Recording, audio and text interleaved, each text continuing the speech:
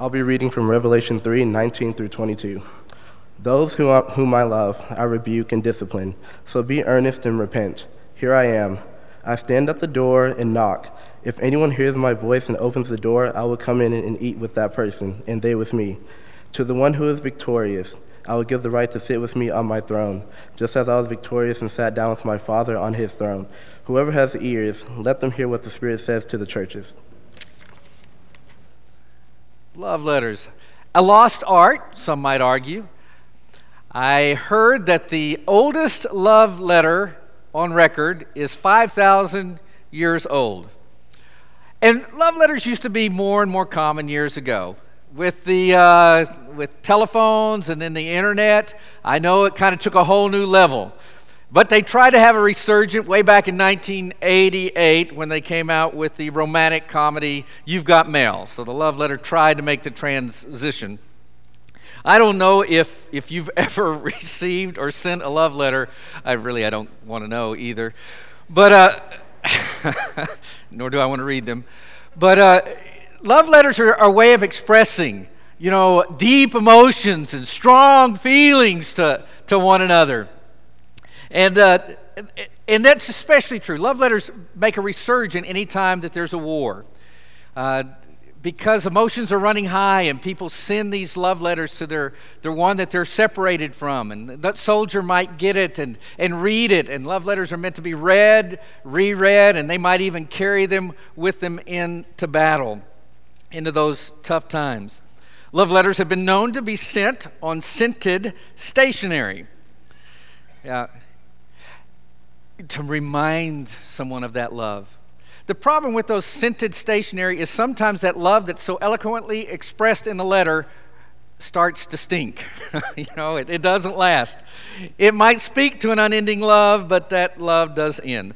And when that happens, the infamous what do you do with the old love letters?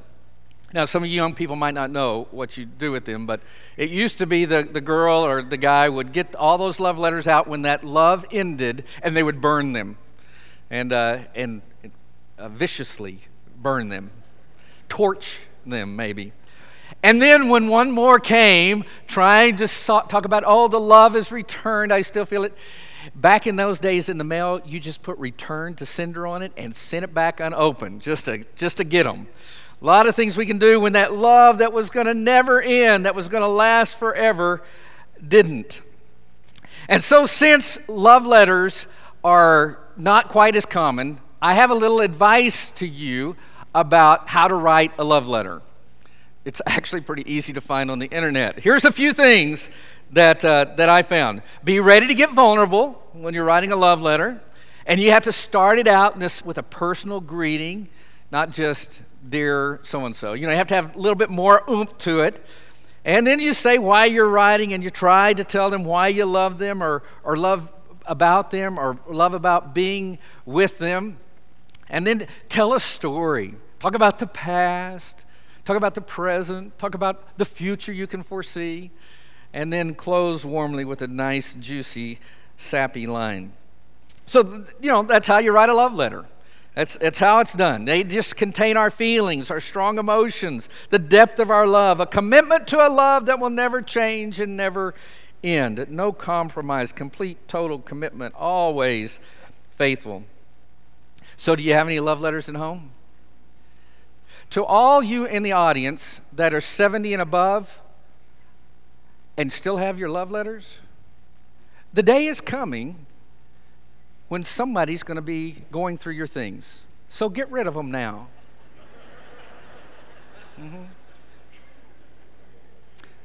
Because as a person who's going through my parents' stuff right now, I don't want to see it. Ooh, yuck. Get rid of those love letters. That being said, I have a love letter here from my dad to my mom. And if my mom didn't want me to bring it, she should have burned it. No, we do find ourselves in a place of going through a lot of our parents' stuff right now. And here is a love letter from my dad to my mom back when after their sophomore year at what was called then Central Christian College, what is now Oklahoma Christian, in Bartlesville. And just reading through the letter reminds me of my dad. Even then, he happens to find himself in Beaumont, Texas that summer. It's June of 1953.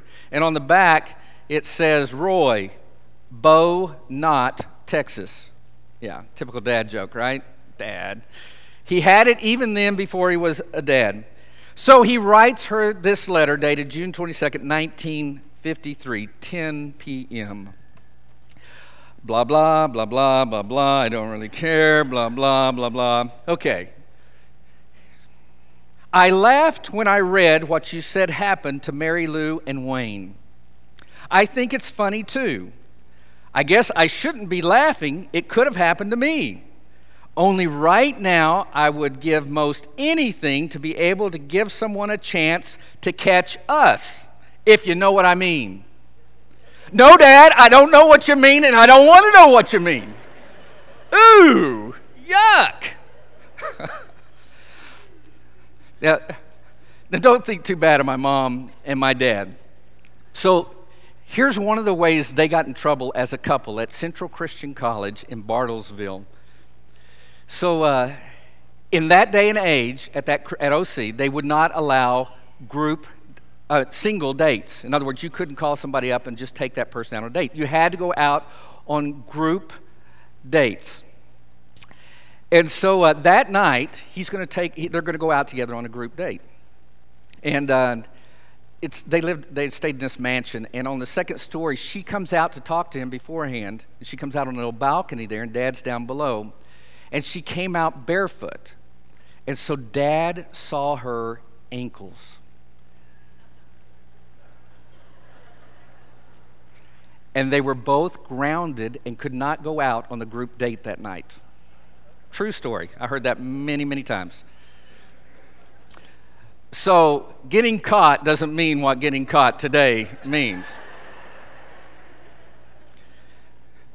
Now, the ankle stuff is kind of crazy, but the group dating, I'm kind of into that. May I get an amen from all the dads in the room? And all the kids in the room want to say, Dad. Come on, kids, let me hear it. 1, 2, 3. That was weak. 1, 2, 3. Yeah, I love it. You know, actually, I just want to tell you all this, if you have dads around still. That is a favorite thing for dads to hear. In fact, they work very hard to get you to say, Dad. So it was kind of nice to hear it again. Love letters. 1953. A lot of things have changed. See the address there? To Barbara Weatherford in Crane, Missouri. You see the zip code? Yeah, no, didn't have them then. Did you see the cost of the stamp? Wow, big spenders. 3 cents. Woo! Love letters. Today, we were going to spend a little bit of time talking about love letters. And what we're going to look at in Revelation 2 and 3 truly are love letters from Christ to his church. I hope that you will scroll over to Revelation 2 and 3 and kind of follow along, because we're going to fly back and forth through this several times and think about what a love letter from Christ looks like. And Revelation 2 and 3 truly is love letters from Christ to his people. Revelation 1, 5, and 6 introduces that thought. From Jesus Christ, who is the faithful witness, the firstborn from the dead, and the ruler of the kings of the earth, to him who loves us and has freed us from our sins by his blood, and has made us to be a kingdom and priests to serve his God and Father. These letters from Christ reflect his love and commitment to us, the depth of his love, to a commitment of love that never changed. He was totally committed, totally faithful to us, always faithful. And those letters are something that are written down, and in a real sense, they are something for us to keep and for us to carry into the battles that are in front of us. If you want to witness what complete, uncompromising, faithful love looks like, look to Jesus, because he's an example of that. And these 7 letters written to the 7 churches of Asia are written to churches in a large area, so it's very easy to think that it's regional. That what he is saying is to be shared with those in that region. And 7 churches, why 7? It's kind of like it's that complete, like it was the churches of that day and age, the people then. These are what they struggled with. And not just then, for today as well. God's people and the Lord's church. These are letters that I want you to think about as being written to you as a person, and more than that, to us as a church. And as he writes this, Christ wants us to know that he loves us and that he knows us. And even in knowing us, he still loves us. He still loves us. The church today faces many of the same problems as the church then faced. And so he says to Ephesus in Revelation 2:2, I know your deeds, your hard work, and your perseverance. I know you cannot tolerate wicked people. But it doesn't just show up in the first letter. In every letter, he talks about his knowledge of who they are and what they are struggling with and what is in front of them. Revelation 2:9, I know your affliction and your poverty, yet you are rich. I know about the slander of those who say they are Jews and are not, but are a synagogue of Satan. Revelation 2:13, I know where you live, where Satan has his throne, yet you remain true to my name. You do not renounce your faith in me. Revelation 2:19, I know your deeds, your love and faith, your service and perseverance, and that you are now doing more than you did at first. Revelation 3, verse 1, I know your deeds. You have a reputation of being alive, but you are dead. Verse 8, I know your deeds. I have placed before you an open door that no one can shut. I know that you have little strength, yet you have kept my word and have not denied my name. In verse 15, I know your deeds, that you are neither cold nor hot. I wish you were either one or the other. I mean, he gets it. He knows them. He knows what it's like to be a church in that area. He knows what it's like to live in that town, what the town struggles with the circumstances that are around them, with what they personally are going through. He knows. Isn't it nice to be known? Isn't it kind of reassuring that someone out there gets you? They know you. They know where you're from. They know where you are. They know what you've been through. They know what you're headed towards. They get you. It's nice to be known. It's also a little bit scary at times. Because when someone knows you that way, they know the good and they know the challenging. But only someone that knows you that completely can love you that deeply. And in these letters, it's obvious Christ knows his people.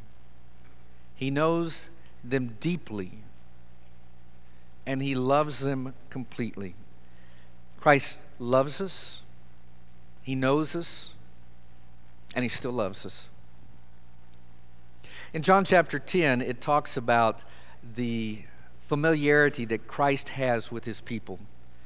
John 10, beginning verse 3, he calls his own sheep by name and leads them out. He knows us. He knows our name. We are his sheep, and he is our shepherd. Verse 14, I am the good shepherd. I know my sheep. You are known, the good and the hidden. And not only are you known, you are loved. The one who knows us that completely loves us that deeply. So, how do we respond to that kind of love?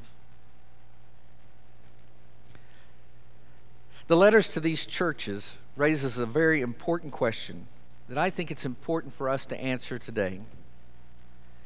And I want to focus on 2 words and ask the question, will we choose compromise or faithfulness? Compromise and faithfulness. And as we think about these 7 letters, I want you to think of those 2 words. So in this relationship we have with Christ, as his church, as his people, one of the things that stops us from reflecting his love, because if you want to see what that love really looks like, a love that without compromise and completely faithful, you look to Christ. But what does it look like when compromise enters into our hearts and into our relationship? What does compromise? We'll look at compromise first. What does compromise look like? First of all, when we start compromising, you see the loss of love. Revelation 2:4. Yet I hold this against you. You have forsaken the love you had at first. When we compromise and start allowing other things in, what happens is our love that was focused becomes diluted, and we lose that first love. And then we find ourselves tolerating sin. Revelation 2:14. Nevertheless, I have a few things against you. There are some among you who hold to the teachings of Balaam and the Nicolaitans. In other words, they're following these teachings that lead you away from where I am.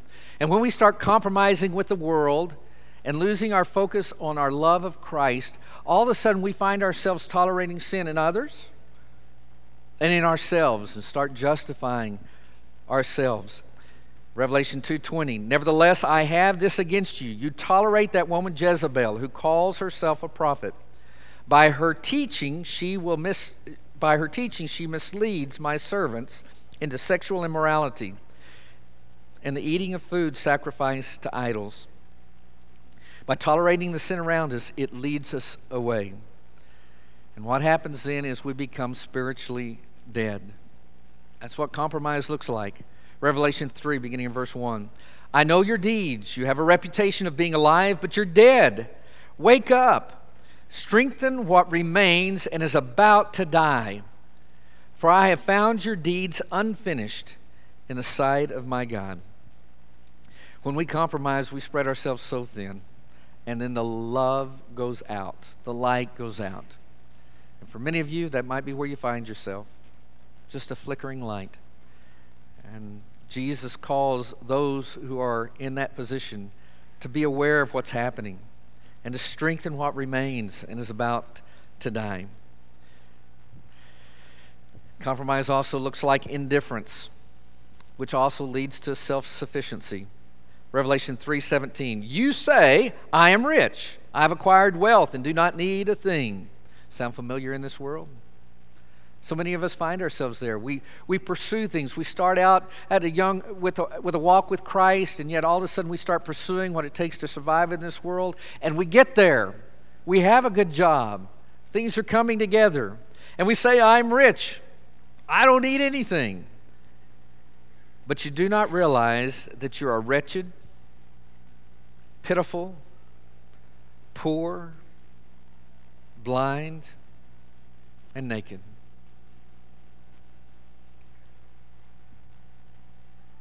Except when we really look deeply into our hearts and into our lives, into a love that was lost, that's all we find. Poor, pitiful, wretched. That's what compromise looks like. So let's go to faithfulness and compare it and walk through these passages. What does faithfulness look like? Well, first of all, faithfulness looks like endurance and patience. Revelation 2:3. You have persevered and have endured hardships for my name and have not grown weary. You know, it's fun to read of a 18, 19-year-old dad's love for his wife. It's cute. It's fun. But you know what was beautiful? Those 60, 70 years later. Endurance through the years. Patience to the end. You have persevered and endured and have not grown weary. A love that does not end. What does faithfulness look like? Not wealth in this world, but wealth in Christ. Revelation 2:9, I know your afflictions and your poverty, yet you are rich. I mean, deep down, he knows them. And it's not the stuff they have and the appearance on the outside. It's what they have on the inside. Faithfulness brings value to life. It brings value to relationships. And he could look at that church in Smyrna and he can look at us today and say, because you are faithful, there is a wealth that others can't see. There is a richness that bleeds over into everything you do. You live life from a position of wealth in Christ. Faithfulness brings stability, even when you're suffering. To Pergamum in Revelation 2:13, "Yet you remained true to my name. You did not renounce your faith in me, not even in the days of Antipas, my faithful witness, who was put to death in your city where Satan lives." I mean, life's tough at times. And when you're suffering, faithfulness is stable. When the world's shaken up around you, faithfulness brings stability. Even when those you love and care for are being persecuted and killed, your faithfulness brought a stableness that is a blessing in life. What does faithfulness look like? Stability, even in the hard times. And it also looks like love and service. Revelation 2:19, "I know your deeds, your love and faith, your service and perseverance, and that you're now doing more than you did at first." When I was in the 7th grade, our Bible class teacher at church always defined love for us. He thought it was important as young men and women that we learn what love means. And his definition of love was active goodwill. Love is doing things, it's serving, it's actively caring about other people, and not just caring, but doing something about it. And faithfulness looks like that. It is a love that leads to service, to persevering, and doing more now than we did then. Some of you are in a stage of life where you think you're doing less than you used to do. And I guess this, by the world standards, maybe you're right. But in your walk with Christ, you can do more now than you did then. Faithfulness looks like love and service. And don't miss the other one that he mentions. Faithfulness looks like personal purity. Personal purity. Purity matters in this relationship with Christ. Revelation 3:4. "Yet you have a few people in Sardis who have not soiled their clothes. They will walk with me dressed in white, for they are worthy." In this world where it's so easy to get dirty, may we strive for personal purity. And we can. You can do this. I can do this. Because the blood of Christ continually cleanses us. We're going to walk in the light, known by Christ and cleansed by Christ. Let us not have our clothes soiled by the world, but let us be dressed in white. And when the world tells us you can't wear white to your wedding or whatever they want to tell you because of your past, I want you to know, as a bride of Christ, on that day, we wear white. Every one of us. Not because of our past sins, but because we gave our life to the Christ who washes those sins away and loves us. And then may we remain loyal. Faithfulness looks like true loyalty. Revelation 3:8, "I know that you have little strength, yet you have kept my word and have not denied my name." In this world, there might be things that you think, I just can't handle. Like there's so much I can't do. This world doesn't value loyalty, it seems like maybe they once did. But that doesn't mean I have to reflect this world. I can be loyal. You can be loyal. Faithfulness looks like true loyalty. So what are we going to choose? Will we choose to live uncompromising love for the one who showed us, uncompromising lives for the one who showed us uncompromising love? Is that what we will choose to do? Because his love for us is truly uncompromising. It has been and will always be faithful.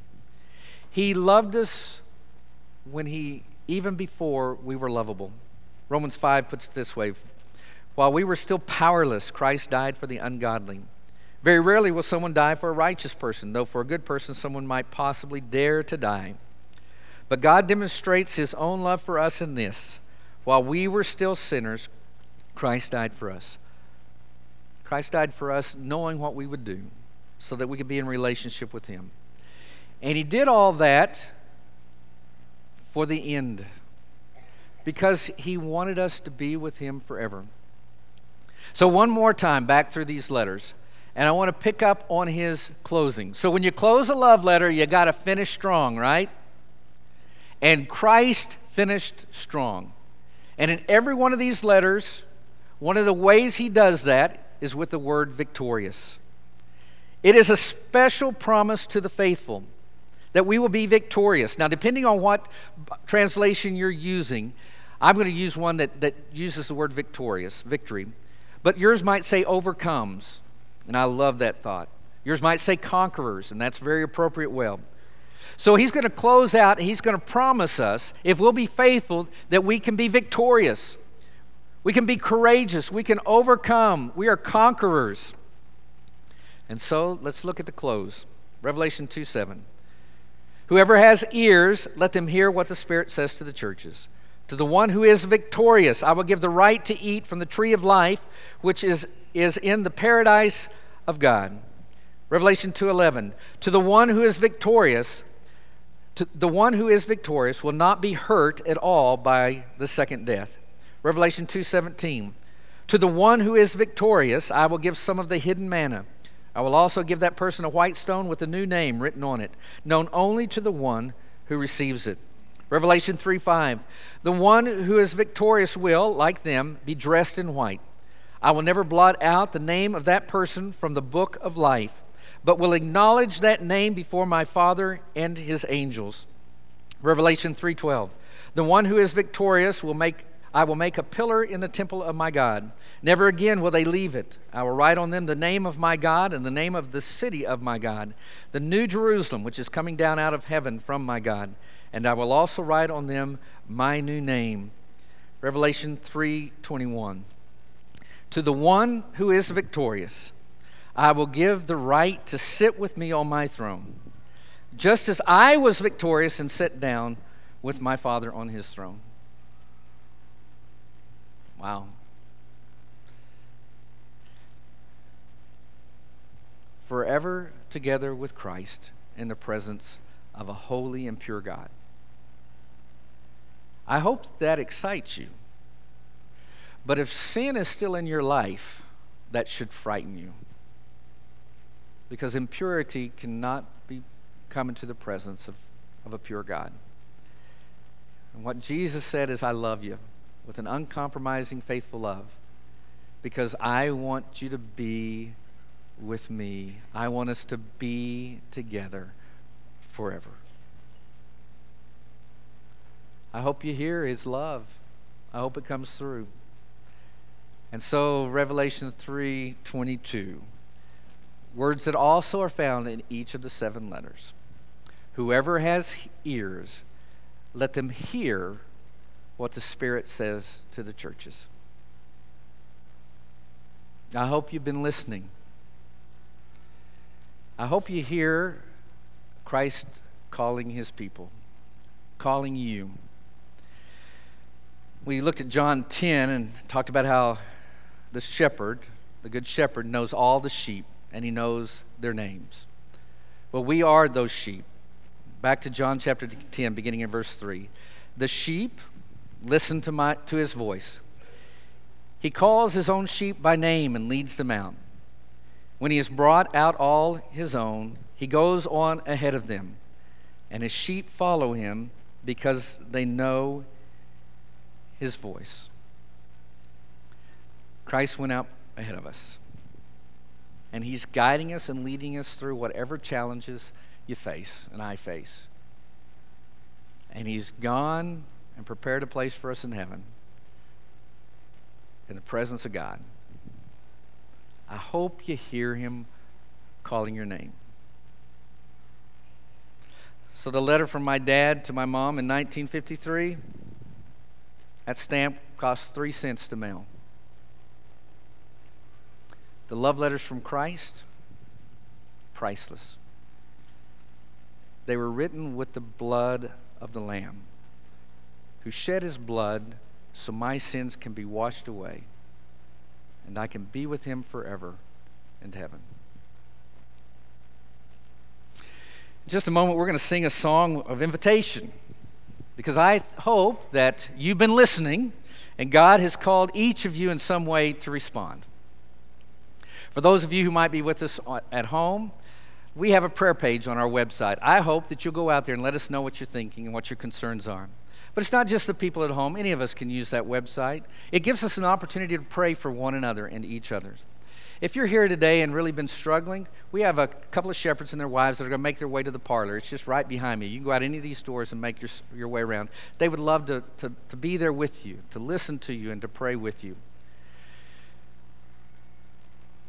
For some, it's the call to come to the Christ, to give your life to Him, to have your sins washed away in the waters of baptism, and to be raised to walk in that new life. Over the last week, we've got to see 5 people do that here at church. We got time. We'd love to see more. If that's where you are, we hope that you will choose to respond today. God loves you. He loves you with an unfailing, uncompromising love that will never end. May those of us who are His children reflect that love and be faithful. And if you're not His child yet, won't you come right now as we stand together and sing?